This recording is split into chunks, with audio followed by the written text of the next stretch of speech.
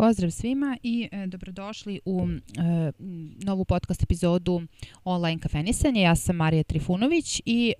danas bih sa vama da pričam o knjigama, odnosno o tome šta sam pročitala u prethodnom periodu i šta bih mogla da vam preporučim da bi moglo da bude, odnosno što smatram da može da vam bude interesantno. Danas ćemo da pričamo o 4 knjige koje sam pročitala u toku zime. Neke su poslovne, neke su knjige za, kako bih rekla, za kreativce, za umetničke duše, s tim što ne moraju samo nužno biti vezane za umetnike, ljudi koji se bave umetnošću, ali mislim da u svaku profesiju, u svaki posao možemo da unesemo dozu kreativnosti, da ga posmatramo kao jednu malu ili veliku umetnost, svakako našu umetnost i nama važnu, i da od bilo čega, znači što god da radimo, možemo napraviti umetnost. A takođe bih sa vama da popričam o jednoj knjizi koja je apsolutno klasik svetske književnosti, kako je nazivaju, jedna lepa, rekla bih ženska knjiga, mada bih je preporučila i muškarcima da je pročitaju, kao i jednog, da kažem, autora iz Hrvatske, čiju knjigu sam prvi put sad pročitala, odnosno prva knjiga koju čitam, a ne nameravam da bude poslednja, jer mi se jako sviđa kako pišem, pa hajde onda da krenemo. Jedna poslovna knjiga, ja ne mogu uopšte da se setim da li sam ja vama u prethodnom nekoj od epizoda gde sam pominjala knjige, ovu knjigu spominjala, verovatno ljudi koji se zanimaju za biznis, za preduzetništvo su za nju čuli. To je Mito preduzetništvo Michaela Gerbera. I ta knjiga, ili sam je ja tada pročitala kada sam o tome pričala, ako uopšte jesam, ili sam bila negdje na polovini, pa sam dala neki utisak, ja sad ne mogu da se setim. Svakako ću je pomenuti i ovaj put. To je knjiga Mito preduzetništvu, koju sam baš onako dugo želela da kupim, nabavim, da pročitam, i na kraju sam to i uradila, poručila sam je, kupila, pročitala bukvalno od korice do korice. I da kažem, ta knjiga je, moram da kažem, dobra. Mislim, generalno ne mogu da kažem da mi se nije svidela, s tim što ja nisam baš neko ko je zainteresovan za koncept o kome se zapravo priča u ovoj knjizi, a to je koncept franšize, protiv koje nemam ništa, ali ja nekako mislim da ljudi mogu sami da osmisle svoj posao, ne moraju, ali mogu, i mislim da za koncept franšize prosto treba da budete taj tip da želite da imate takvu vrstu biznisa i da naravno uzmete dobru franšizu i da taj posao razvijete i radite po toj franšizi. To je jedna stvar, a s druge strane za sve vas koji su, da kažem, malo i stvaraoci, vole da unesu neki svoj pečat, nešto svoje, da to bude nekako i njihova neka ideja koja se naravno oslanja na mnoge stvari na koje smo nailazili i nailazimo i imamo uticaj i inspiracije sa drugih strana. Mislim da to može da bude super, tako da mislim da ljudi koji razmišljaju na jedan način ne razumeju ove druge i obrnuto. Neko ko kaže, a zašto ja ne bi uzeo franšizu i ne lupao glavu da izmišljam toplu vodu, je u pravu, a s druge strane ljudi koji uopšte ne razumeju koncept franšize, zašto bi se uzimalo već nešto što je izmišljeno i predstavljalo se kao svoj biznis, sigurno ne razumeju ove ljude koji su u poslovnom modelu franšize. Svakako, preporuka da pročitate ukoliko vas franšiza zanima, i neki drugi stavovi vezano za preduzetništvo od ovog, da kažem, preduzetnika Michaela Gerbera, koji je napisao ovu knjigu. Ne znam da li mu je ovo jedina knjiga, verovatno ima još, ali eto, možete da, ako želite neku biznis knjigu da pročitate, slobodno je pročitajte, a pogotovo ako vas zanima koncept franšize. Druga knjiga koju sam pročitala, a odnosi se na ovu potpuno drugačiji koncept zapravo života, rada, jest onaj koji se oslanja na svakodnevnu kreativnost,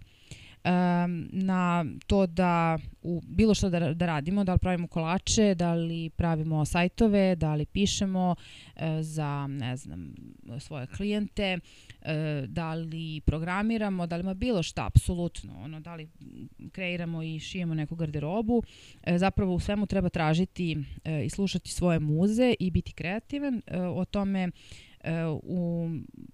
raznim aspektima takvog načina funkcionisanja, življenja priča Marija Grujić Bepa u svojoj knjizi Randevu sa muzama. Nju sam vam pominjala i ranije, imam njene prethodne 2 knjige koje su takođe jako interesantne, prilično onako biografske, kao i u krajnjoj liniji i ova, samo ova je tematska. Govori o autentičnosti, o integritetu, govori o tome da se poklonite i počnete, jer bez toga ne možete baš daleko da dogurate, mora od nečega da se počne. Da se štelujete, jer i to je važno, da osvetlite sebi put i da gledate i druge koji vam osvetljuju i da pratite svoju stazu kojom hodate i tako dalje, da iskorišćavate prilike koje vam se pojavljuju, da jednostavno se ne koprcate, kako ona kaže o svojoj teoriji, neko prcanje i tako dalje, neću da vam prepričavam. Zaista topla preporuka za ovu knjigu Randevu sa muzama Marije Grujić-Bepe. Treća knjiga je klasik koji sam vam spomenula, jedna američka proza, kažem ženska knjiga, ali apsolutno mogu da je čitaju muškarci, Stakleno zvono, Silvija Plath. Ja ovu knjigu iz nekog razloga uopšte ne znam zašto do sada nisam pročitala, iako za nju dugo znam, ali eto, pretpostavljam da sve knjige do nas dolaze onda kada su nam zaista potrebne. Knjiga je mračna, govori o ženama u sredinom prošlog 20. veka i u Americi, jednoj intelektualki, jednoj književnici i pesnikinji koja dobija odlične stipendije da studira, ali se isto tako susreće sa raznim predrasudama u muškom društvu i sa svojom depresijom, tako da sve te pohvale, sve nagrade, sve stipendije, prilike da radi za prestižne magazine, da u njima piše i mogućnosti da objavljuje svoju poeziju, nažalost pokriva depresija i mislim da je čak se i sama autorka je svoj život završila na taj način. Svakako je treba pročitati jedna odlična knjiga, da se malo vrati priča u prošlost, priču žena sredinom 20. veka u Americi, intelektualki, a opet koje se susreću sa stvarima koje, da kažem, koje ih muče i nažalost neke od njih dovode i u depresiju. Četvrta knjiga o kojoj bih vam ovaj put govorila jeste Okretište, autora Damira Karakaša, hrvatski pisac, jedan zaista interesantan čovjek, slušala sam neke njegove intervjue, vrlo autentična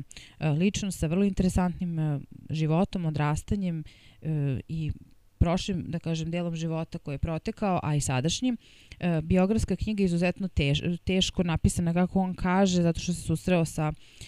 bolnicom, sa, da kažem, smrću, maltene sa smrću i sa jednom ljudskim ponašanjem ljudi oko njega koji su se zaista poneli loše i kako on, eto, piše u ovoj knjizi, zaista u njemu izazvali i gnev i paranoju i veliku ranjivost i osjećaj nemoći, ali eto, iz takvih situacija čovjek izlazi verovatno jači i nastanu ovako fantastična dela. Ove 2 knjige, nažalost, poslednje nisu, koje sam predstavila, nisu toliko optimistične, ali su izuzetno dobre i mislim da su za preporuku. Tako da, eto, o tome sam želela u ovoj epizodi da sa vama popričamo o knjigama, da se podsjetimo tome da se malo usporimo, jer uz knjige ne možete baš da slušate muziku i ne možete da budete na više ekrana i da uključite 300 nekih stvari oko sebe i da sve to pratite, već morate da se utišate i da se posvetite. I pošto smo stvarno prilično izgubili fokus, mi nešto kritikujemo mlađe i decu da kao nemaju fokus, ne mislim da smo i mi stariji izgubili fokus, a ne bi bilo dobro baš da se totalno prepustimo tome. Mislim da na tom polju treba nešto i da radimo, a to je da se podsjetimo čitanju knjiga. Ja i dalje preferiram, znači obožavam Kindle i čitam knjige na Kindlu, ali evo, nije loše da neke knjige čitate i u papiru, da ih osetite. Tako da uživajte u čitanju, nadam se da su vam ove moje preporuke interesantni, da ćete nešto od ovoga pročitati. Mene možete pratiti i moj rad i šta objavljujem na sajtu www.marija.b. Na moj newsletter možete da se prijavite i da dobijate mailove od mene svakog četvrtka. Zapratite me na društvenim mrežama, slušajte ovaj podcast, zapratite ga na svim platformama na kojima je, imate link u opisu i podržite naravno ovaj moj rad putem Patreona i Paypala ili na tekući račun dinarski. Hvala vam i do novog kafenisanja, pozdravljam vas.